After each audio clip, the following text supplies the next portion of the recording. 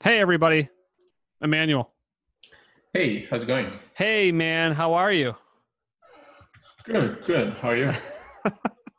Good. This is like I just switched up like the software that I'm recording the podcast with. hmm So man, it's been a fucking morning.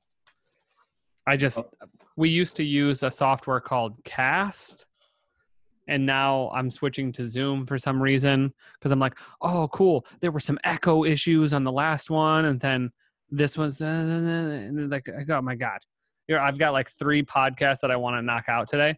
I'm so glad that you agreed to come onto this, man. I appreciate it. Yeah. Could you tell me a little bit about who is your audience actually? Yeah, so we have a bunch of just most of them are non-technical people. So hmm like people who like fun business, number one. So like it's normally like a younger demo. I want to say 19 to 26-ish people that are building things, right? Like building businesses, like monetizing. So like one segment that we do is the no code CEO. So hmm there's a lot of shit out there about no code, right? And you are one of the legacy platforms that's been around the longest. And no one really knows there's nothing out there on monetizing no code. So it's a lot of hobbyists out there. So there are a lot of people, I would say at least half the audience. So like we get around maybe 1,000 downloads an episode. And then I want to say 50-60% of the audience are people who like the tips on building in no code and then the business model around it. So 2 challenges that effectively happen when building a company or a no code company is everyone's a hobbyist. So like you're not going to get a bunch of people that like, unless they're highly motivated and they want to make something. And even then they give up. So like you seeing all these trends, I thought bringing you on would be an amazing experience to talk about what you've seen over the last 8-9 years you've been building this. 8 years, yeah. 8 years. So it's really hard for a lot of people to, and I'm sure you see this with Bubble, that people get on, they try it, it's probably a little more technical, and then they get off, or they don't. It just happens, right? So like the motivation curve, or like what is it called, the fog behavior model, where unless they're highly motivated, they won't do something technical. I kind of think about it as if they're not making money, which is motivation, they give up. So kind of giving people tips, right? Like in stories on how you got your first customers, how you kind of built with no code, why you built it, the community you're empowering. Because Bubble has also gotten to be a great community builder as well. You guys have like a companion site, I believe. Was it Zero Code or something? Yeah, I mean, it's not really companion. I mean, it's one of the major. I mean, we know them well. It's one of the contributors Oh, got you. Okay. that Yeah. started on the platform. Yes. Got you. Oh, okay. So it was like built with Bubble and then kind of just Yeah, like, they're selling a lot of templates, basically. got you. Okay. Yeah. So like, I just want to hear, I mean, that's kind of our audience, right? Like a lot of them are makers, builders, like people who want to monetize. And I just thought I'm going all in with this. Okay. So, and I kind of, well, I mean, we can unpack there and like kind of how you got started with Bubble, why you created it. I know you are European. Yes, I'm French. You're French. Yeah. Brilliant. So like there is so much. No, I have like the more I Twitter, like in Twitter search no code, the more I learn so many people are European. Like Yeah, for some Sam. reasons, Yeah, it's go. yeah. For some reason, something that started a lot in the UK, Netherlands, and France, which is Oh, interesting. got you. Yeah, like I hear like Sam Dickey, who founded NoCode.tech, is Right. London, or I think he's Scottish. The guy who's currently running it is Scottish. Uh, MakerPad is English. MakerPad Ben came on the pod last week. Yeah, he's English. I'm thinking like all like what why do you think that is necessarily? Why do you see that trend? Is the trend changing over here to the States? How's that working in your view? So I think it's couple of thoughts here. There is something in Holland, in particular, in the enterprise space for no code. It's not something that people talk too much about because the price is very different. And so you have companies like Bettyblocks, Mendix that were, for some reason, started in the Netherlands, where, I don't know, I guess it must fit, the process-driven approach that some businesses have over there. But so in terms of technology, there are a few technologies from there. It's not necessarily what's relevant here. What happened here, honestly, I think is kind of random. It's just, Ben Tarsel got into no code. In fact, I don't know if he remembers or something, but he was the one hunting Bubble in 2014 or 2015. So like a very long time ago. Yeah. And I actually think that's what got him into no code. At that time, he was at Product Hunt, right? And working remotely. And so I think that's how he kind of discovered no code. And then it came back to him. And then because MakerPad is based in Europe, because I'm French, we got more press in France than in the US, relatively speaking. And I think at some point, it's so early that if you start having more people in a region, then there is kind of a network effect that happens. But I think the US will catch up pretty quickly. The other thing I would say is that the no-code community, like the maker community that is very vocal on Twitter, is not necessarily the core of our community. The core of our community are like, business owners that don't have time to tweet, honestly. Sure. And they're not super present there. But in numbers, I mean, the US is by far our first country since the beginning, and where we make most of our money. But they're less visible on Twitter. So I think... they are less visible. There is a little bit of a like Twitter effect here. Yeah. So like, I guess that's true. So you see more people in the States paying for your product? Because that's one thing where... Oh yeah, they're by a ton. By far. Yeah. Is it agencies? Because I've seen some agencies pop up, like no-code agencies that use Bubble exclusively. Is that something that in your business model you kind of put in there? Or is that just like it just happened organically and you started feeding it? It just happened organically. What we saw, what happened is a lot of our users started companies on top of us. Okay. And that's where our users are a little bit different than from the other users, part of the maker movement. Like our users don't play too much. Like they really try things because they want to make a living out of it. And I think what happened, I mean, I know for a fact that what happened with a few of them is their business didn't work out because a lot of startups are not necessarily great ideas. Sure. And then they found themselves with no business, but a skill that was pretty valuable to them because they realized they could pretty quickly build an app for probably, not the same price as a local development shop, but something like in the 10, like definitely in the thousands, if not more. And they could do it probably like a week where someone else would take like a month or something. So they started selling that to their friends, and that's how the agency thing started. Like Zero Code, it started like that. I mean, the founder of Zero Code started building like a meditation app on Bubble, for instance. Got you. Like, so how many total users do you have right now? So, I mean, it's a spectrum. Obviously, we have about like 430,000 accounts, I think. Oh, wow. And about like monthly active, it's depending on the months, like between 50 and 20,000 like monthly active. Like you have a lot of people, well, sometimes some people disappear and some people, they build their app and then they don't come back to the editor, but they keep paying. It's a little bit blurry. Like not everyone comes back to his application every month to change it, Right. But they're paying, right? So like, so you have what, 10, you have those 10 or 15,000 are paying customers? Not all of them, because our freemium is pretty generous.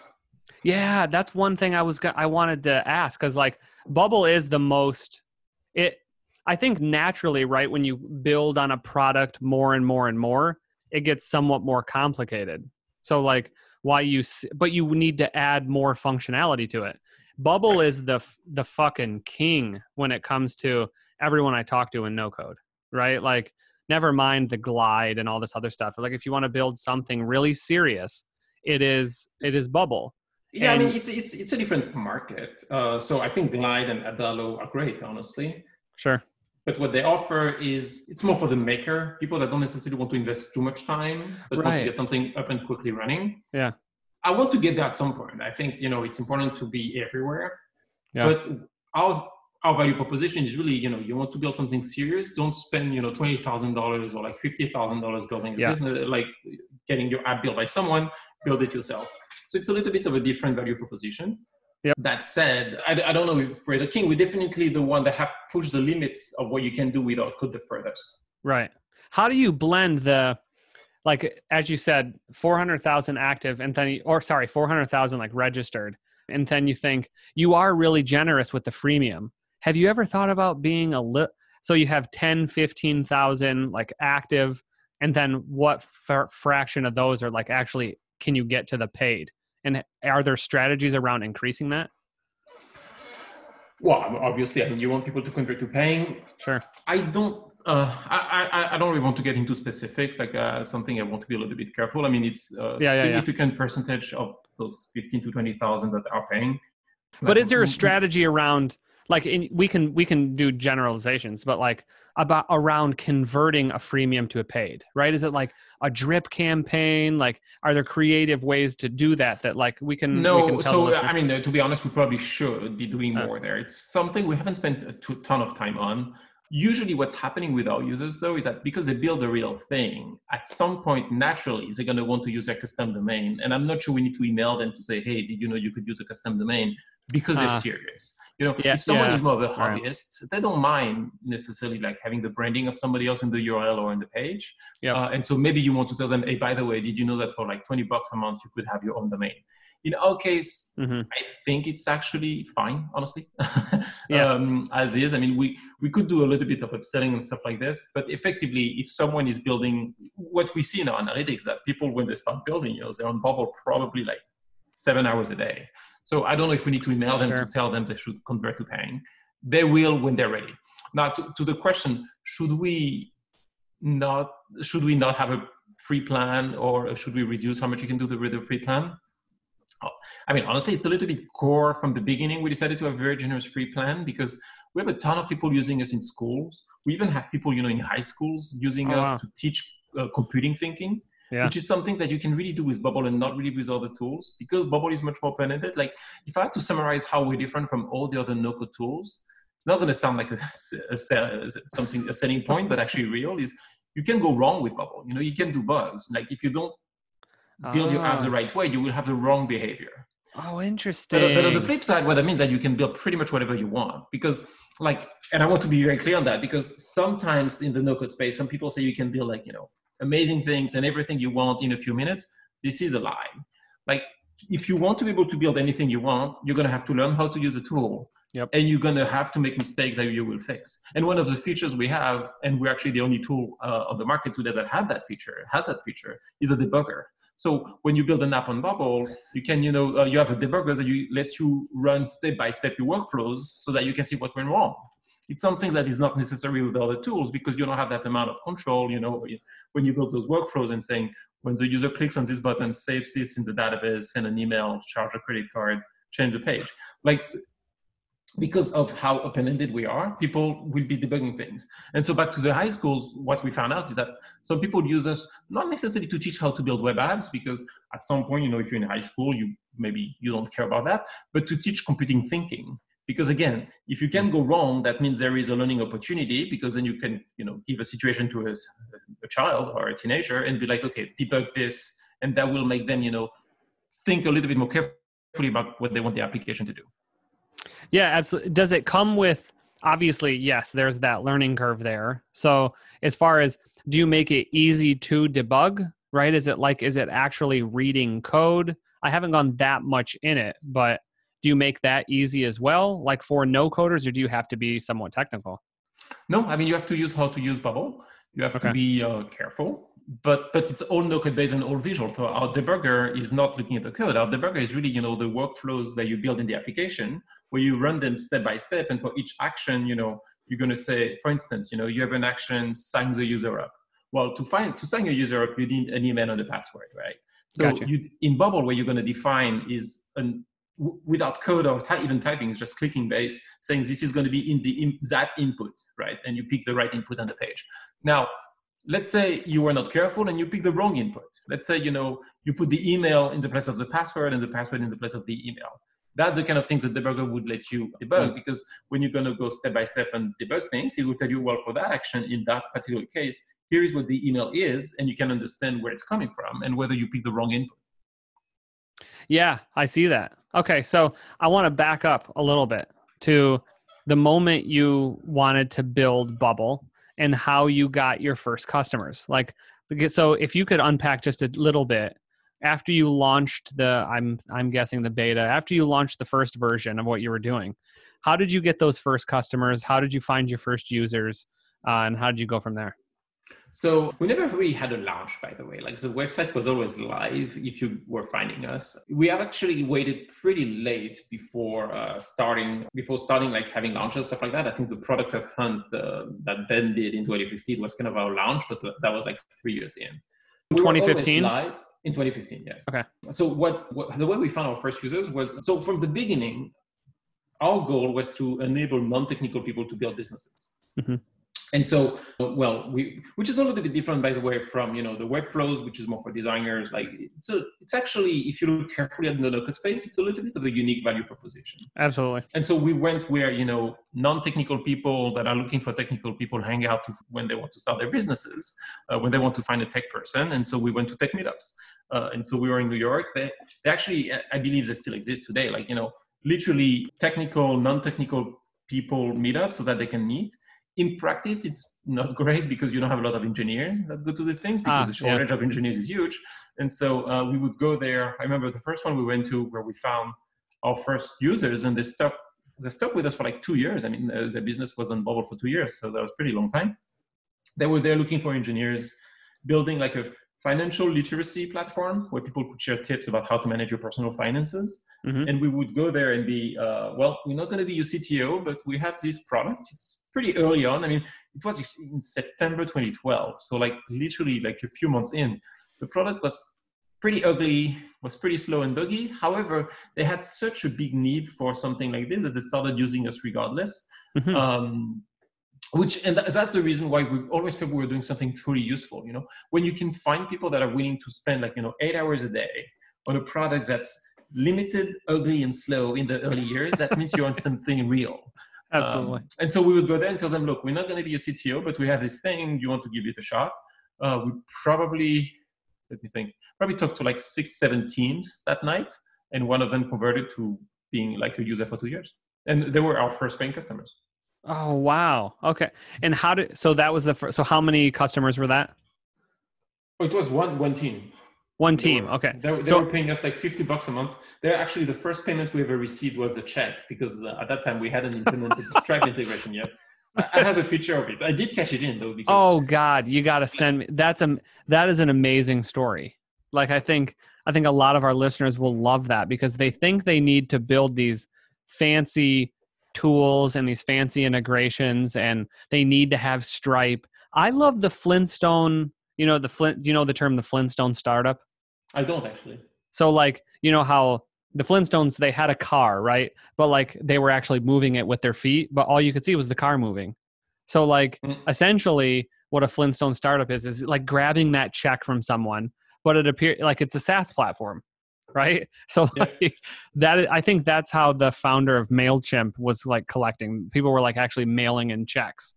So I'm not surprised. I mean, MailChimp started, I think, in 2002. Early 2000s. So, I mean, it goes a little bit, to the advice Paul Graham said, like in the early years that you still hear sometimes when Y Combinator people speak, which is do things that don't scale. Yeah, absolutely. And people sometimes misinterpreted what that means. That just means, don't invest in things that are not worth it yet. Go for what's most important. At that point, us receiving a check from one team that was spending a lot of time on Bubble. So in fact, a few times they gave it to us personally because, they were in New York. Me spending a few hours on Stripe for the integration was not that high ROI because we didn't have a ton of users, but improving the platform for them was much more important. So when did raising money come into play there? Like, how did you go from the first customer? How did you get your second customer? And then raising money as a no-code startup being somewhat new as an industry in 15? How did that go? So we actually didn't raise in 2015. I mean, we raised in 2019. So we bootstrapped for 7 years. Oh, shit. Yeah. So we had a team of 12 people fully bootstrapped without having raised a dime until April of last year. Hats off to you, Emmanuel. That is better. Oh, I love that. Yes. Okay. So how did you go about bootstrapping it then for the first 4 years? Making money from users, the boring way, the usual way, the way people have been building businesses for literally probably 3,000 or 4,000 years because it started way like when you have a shop, selling, vegetables. So so in my head, I'm thinking, so Emmanuel loves, I'm going to build something valuable. You're going to pay for my shit. right? Like Yeah. that is what but like then the freemium model thing, right? Like, so obviously everyone was paying at the beginning and No, actually, no. oh, We still had the free plan. But again, we went from people for whom, Bubble would not be a hobby. We went for people that really needed somewhere to build their startup. These people, if you tell them, okay, it's going to be $50 to use a custom domain, they're like, okay, sure, whatever. sure. We could probably have charged them more than that. You just $50 felt right at the time. Sure. We actually now at 29 because it was kind of an ideological. We didn't do any market survey or anything. We were like, people should be able to build a tech company, a tech business, tech-enabled company for $50 a month. That's how we thought about it. Agreed. And so, a lot of the first users we had were not paying, but some were paying. Some were bigger. So we found one larger customer that started paying us a little bit more because they wanted us to kind of integrate some features that we didn't have right off the bat. And so, you did have kind of like a hybrid service built in, like if you wanted something extra, pay us $1,000 or something. Yeah, I mean, we would call that sponsored features. So the way that would work is it was a way to make sure, not necessarily to make money, even though, I mean, the money was nice. I mean, that let us survive without, raising money. But it was also to make sure that, you're not building a feature for someone that's going to disappear under you right after that. So if someone, for instance, one of the features we added on request was, a calendar element. So to display events on a calendar. It's not necessarily the first thing you would build if you're building a no-code tool. I mean, there are so many things you have to build anyway. That said, we had someone that reached out to us and said, I have an investor meeting 2 weeks from now. This feature is really important. And we said, we would build it for you for $5,000. So that's how you price discriminate a little bit. $50 a month was very cheap. But at the same time, if someone is very serious and is meeting investors and he hasn't spent basically any money on developing his app because he used Bubble, and you tell them, we can basically stop what we're doing and build that integration for you next week that you have time to build your app for your investor meeting, and you tell them it's $5,000. Actually, most of the time, I mean, we would be people saying, okay, that's fair. Sure. So we would build that for them. All right. It's not really a service business because we never, we don't build that, for them and they keep the IP. That's why we call it a sponsored feature. It's like, basically we would sell the right for people that have like important reasons to change a little bit our roadmap. And for us, it was a good way to make sure we were building something that was actually used, because if you put $5,000 into something, I mean, you might disappear if you can't raise money or anything, but usually those people were serious. Absolutely. I would agree. So like finding those serious customers, well, one, I'm thinking, okay, if in 2015 you're bootstrapping this, how did you get that critical mass of users paying you $50 and then you had some 5,000s, let's say, spritzered in there? At what point were you able to like pay yourself, and what happened? Like what hit or what clicked with Bubble in order to pay yourself and your co-founders and a couple other staff members? So I think we started paying ourselves pretty early on, actually, late 2014, I think. Okay. Just based on the proceeds of the business, to be honest. So people were testing it then, like, or testing, paying, building things. I mean, some people were building real businesses on top of us. Got you. Okay. Like, so then, we could start doing the sponsored features, so that would make like a more regular revenue stream. Yep. And then we put the team together, started hiring people in 2017. It got to a team of like 12 people before we actually raised a round last year. So talk about that then, right? Like you've obviously at that point, at least I'm guessing, I have no idea, but you're in the low millions or so. You've got a lot of revenue, right? So like you might be able to command more. You didn't really do a seed round, or was that a seed round? We did the seed round last year. Yeah. Okay. And that was, I mean, we call it a seed because that was the first money we raised. Yeah. It was like 6.25, so you could call that a small Series A. I mean, at some point, it doesn't really matter. Yeah, right. At some point, it doesn't move. Like it's just not. Like I think Webflow also last year raised a $72 million like Series A. Right. I mean, it's and by the way, it's not too surprising that we are in a similar space. I mean, not the fact that they raised such a big Series A, but the fact that they bootstrapped also. They didn't bootstrap, but they raised an initial round, and then for many years didn't raise anything. Yeah, right. Look, and I think that's because I think I told you, or you were on Twist with Jason, and that's what they call it in the launch accelerator that we're in right now, which is they call it a Pegasus startup, because you fly over rounds because you have money. right? So like I always said, and I want to jump into this a little bit, a tad, which is I'm like you, where I'm an entrepreneur's entrepreneur. I'm going to build something valuable, and it's going to be so valuable you're going to pay me for it.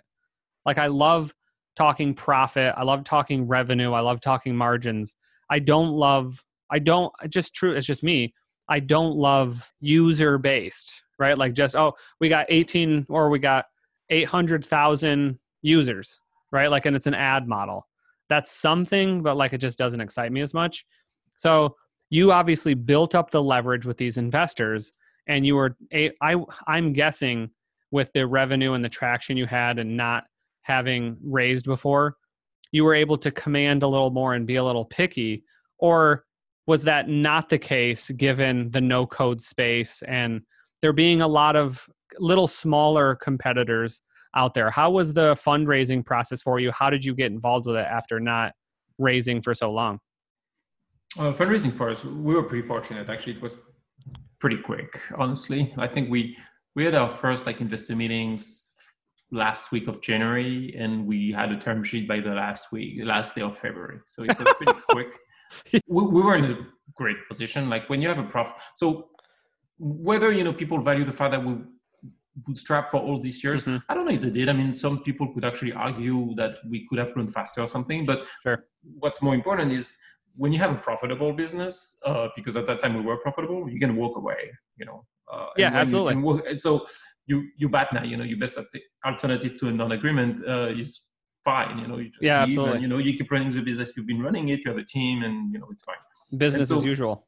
Yeah, exactly. So that made us in a pretty good place to fundraise. Now, we actually, when we fundraised, no code was not as hot as it became. And I really saw something happening in the no code space, which was not called no code. Even when we fundraised, I don't think our deck has no code in it, honestly. It was more second part of last year. But when we met investors in February, it was not necessarily that big of a thing at that point. And I don't think there were many companies raising, like the Glides and those companies raised after. Like late 2019. Yeah, mid 2019, yeah. So what do you think? I mean, you mentioned a couple of people, right? Like Adalo, I think they raised, a couple million or something. I'm not sure. You guys with the 6, 7. There's obviously the two biggest players, you guys for apps and then Webflow for websites. And again, you guys are kind of in the same space, but not. I like the differentiator. How early on what did you tell people was your differentiator? Like when you going to investors and you're saying, yeah, but like we're seeing Webflow and we're seeing these types of people, like I'm sure you got a little bit of that from some investors. What did you normally say, or how did you approach that? Two ways. Either we would say Bubble is actually visual programming more than no code, which is not something that other tools can really say. Or to be more like illustrative and explicit, we would say, well, you could build Twitter or Airbnb on mobile. You can do that on Webflow. That's at some point, that's the simplest way to explain the difference. Like Webflow is a fantastic tool. I mean, I think they really nailed something, but they're more in the Squarespace or Shopify space, whether it's a CMS or an e-commerce website. Our competition, honestly, is Ruby on Rails. Like it's actual code, because today, there aren't really any other no-code tools that lets you go as far. Like you can't build Airbnb on any no-code tool except us. And when I mean Airbnb, it's not like a simple marketplace, like the full functionality of it. Sure. And so usually when you explain it that way, it's people get it. I personally actually don't see Webflow as a competitor. In fact, I mean, we're integrating pretty well. A lot of our users would Webflow for their marketing website, and then they use Bubble for their actual product. And that's great. I mean, then obviously do you think Glide's a competitor? Not really, because Glide is more for like native applications, which we don't do. Gotcha. From Google Sheets, which makes it much easier to build something quickly. But on the flip side, gives you much less control. So much less control. They don't have the workflow, like they don't have the workflows that we offer. Like our workflow engine is really, really powerful. And so that's something that these tools don't have. But again, it depends what you're looking for. I mean, if you have a list of information in Google Sheet and you want a native app to be able to modify it quickly and everything, then Glide is great. And you will get to something much faster than on Bubble. Yeah, sure, right. Like Bubble is the more dedicated people, right? Exactly. But I also think that when you get the more dedicated people, those people will pay you more and they will pay you more often. So like those people, you've got them. So what we see, and I won't get too much in the specifics, but we are like people that pay us the most. I mean, they pay us, a few $1,000s a month or something. They started at like 29, but then some people upgrade. One of the good thing of our business is our net revenue churn is actually very negative. Not the churn, because we sell to startups, like people trade businesses on top of it. And so a lot of projects don't work out and people don't subscribe. Then they come back maybe a few months later, but that counts as churn. But on the net revenue churn side, it's great because we're in a model where one person starting really having traction will upgrade way more than a lot of people that compensate by. So can you describe what net revenue churn is for the audience? Yeah, net revenue churn is how much money you're losing because some users are leaving the platform, and how much money you're getting from existing users that upgrade. And so you do the difference between the two. And so a great place to be is a negative revenue churn, which means people upgrading compensate for more than just people leaving the platform. Gotcha. That means even without getting new users, your business grows. Gotcha. Another way to look at it is called revenue retention. It's the same thing, just a different way to calculate it. Yeah, revenue retention, exactly. So one of the reasons why I've always held off on like VC funding is because you kind of have to take their opinion into account when you raise their money. So that's fair, right, exactly. So when you raise 6 million or 72 million, I think they kind of have this grow or die mentality, right? Like as long as you have 51% of the company, you're fine. You don't have to exactly, you can one ear out the other kind of thing. But like if you own less than 51% and they have this grow or die mentality, is that aligned or misaligned with where you want to go with Bubble? Like, are you fine with saying, cool, Bubble's a $20 million a year company, and the investors sitting here, I've known a couple of VCs that have canned $20 million a year companies because they're like, this isn't going to be $1 billion. So how do you go about that? Like when you raise money, was that an approach at all? Was like through the partnerships that you made? Is that misaligned? I don't know. I think in the early years of the company, it would have been misaligned. That's the reason we didn't raise a round. Not necessarily in terms of scale, because I've always wanted this thing to become massive. I think, to me, something like Bubble is, has a potential to become something as big as, the Microsoft of the world, honestly, because people that will reinvent how programming works will become like massive. Sure. And VCs are aligned with that. And our goal was never, to create a business that makes a few $1 million a year with a comfortable life. It's not really what I care about. Right. That said, in the early years, I think where we would have had some non-alignment with VCs would have been on the time frame. You need to keep in mind, like something like Bubble is not new. Like the idea is, this is the oldest idea in technology. Like that was the idea behind, going from MS-DOS to Windows, the Macintosh, graphic user interface. That was at that time for using a computer, and then it's about what we're doing is for programming the computer. But fundamentally, this is the same thing. Is something you used to require code. Let's create an interface so that it doesn't. You see what I mean? And so for programming, this has been done many times. Like HyperCard from Apple in the late 90s, Front Page and Visual Basic to some extent were no-code tools that just didn't work out. And, sure. and because these tools they worked out as businesses, but they haven't changed completely how programming works because people still want to learn CSS, HTML, and JavaScript in schools. People are still coding today. And so where I'm going with this is that this is a hard problem to solve that has a very high level of skepticism because of the failed attempts that we've seen. Yeah. Oh, right. And so exactly. you don't want to go too soon. And so had we had VCs too early on, we would have been kind of forced to go to market. So we went to market very early, in this meetup that I described, but it was like very small. We would go ourselves, like literally in person. We wouldn't do any Google ad or anything like this. Had we had VCs, they probably would have pushed us to go to market sooner because they want to test faster whether this is going to be a big thing or not.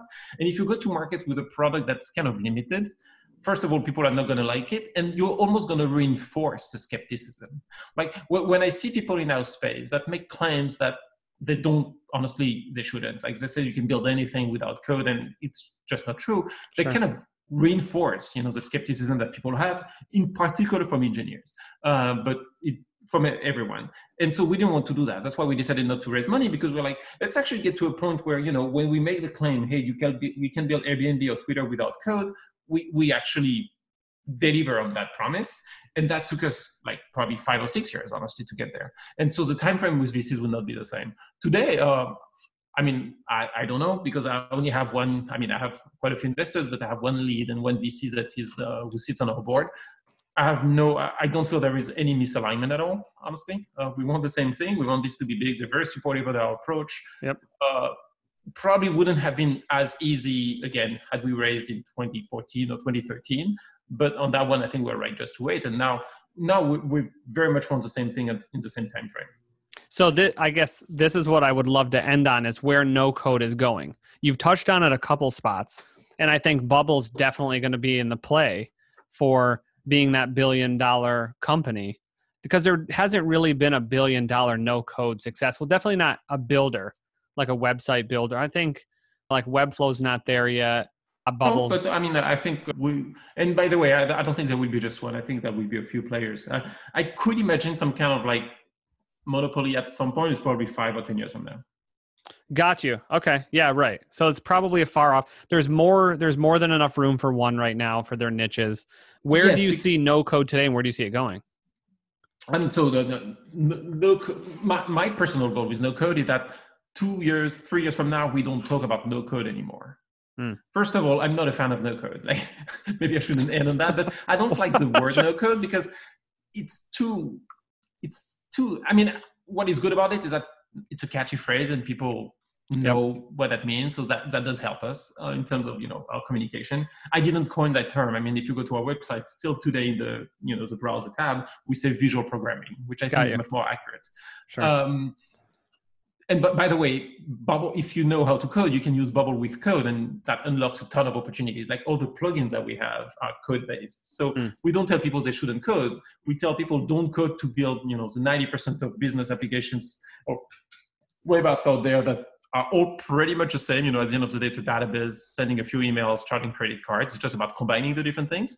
But if you want to build something like truly new, like a new way to rank people for a dating app, for instance, that you will have to go back to code. Now, so what I hope like 2-3 years from now or 5 years from now, we don't talk about no code and it just becomes a de facto way to build things. Sure. And then, business people build things and engineers embrace this movement. And instead of, they don't build the apps themselves, they build the features that are needed through the common platform, and that platform, for instance, being Bubble. So we have technical people that work with non-technical people on Bubble. The non-technical people build apps, build a product, and the technical people would add an action in the workflow or an element of the page that we don't have in our current library. So that's where I see no code going. So personally, for Bubble, what we want to be is a place where people build web businesses by the end of like the next 18 months to 2 years. So whenever someone is thinking about building a startup, I want to be the first place he looks at. Sure. And then if he decides that for some reasons we're not the best platform, which might happen, then he goes to something else. But I want him to start with us. 3-4 years from now, at some point we'll have to move into, the enterprise space and to the SMB space. At the end of the day, software is necessary for everyone. And so it should be easier in every type of organization to build, because otherwise organizations just spend a ton of time and spend a lot of money to a point where it's almost non-sustainable by, building technology the old way that is just 50 times more expensive.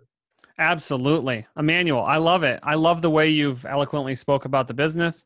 I love the French accent. Trust me, I'm sitting here just... Hopefully it was understandable. I'm sitting here just like going, oh, I hope the transcriber can pick. No, I love listening. I'm entertained, man. This is not boring business. He is Emmanuel, the co-founder, CEO of Bubble. It's bubble.is or IO? IO, we chant, yeah. IO. Where can people find you? They can find also bubble.io. They can find me on Twitter. I think on Twitter, Emmanuel Strachnov or Emmanuel Bubble will probably get you there. Obviously LinkedIn, or just send an email. If you send an email to contact@bubble.io, usually if an email is talking to me, that arrives to me directly. Amen. Cool. Thanks so much for coming on, Emmanuel. Thank you very much. It was very fun.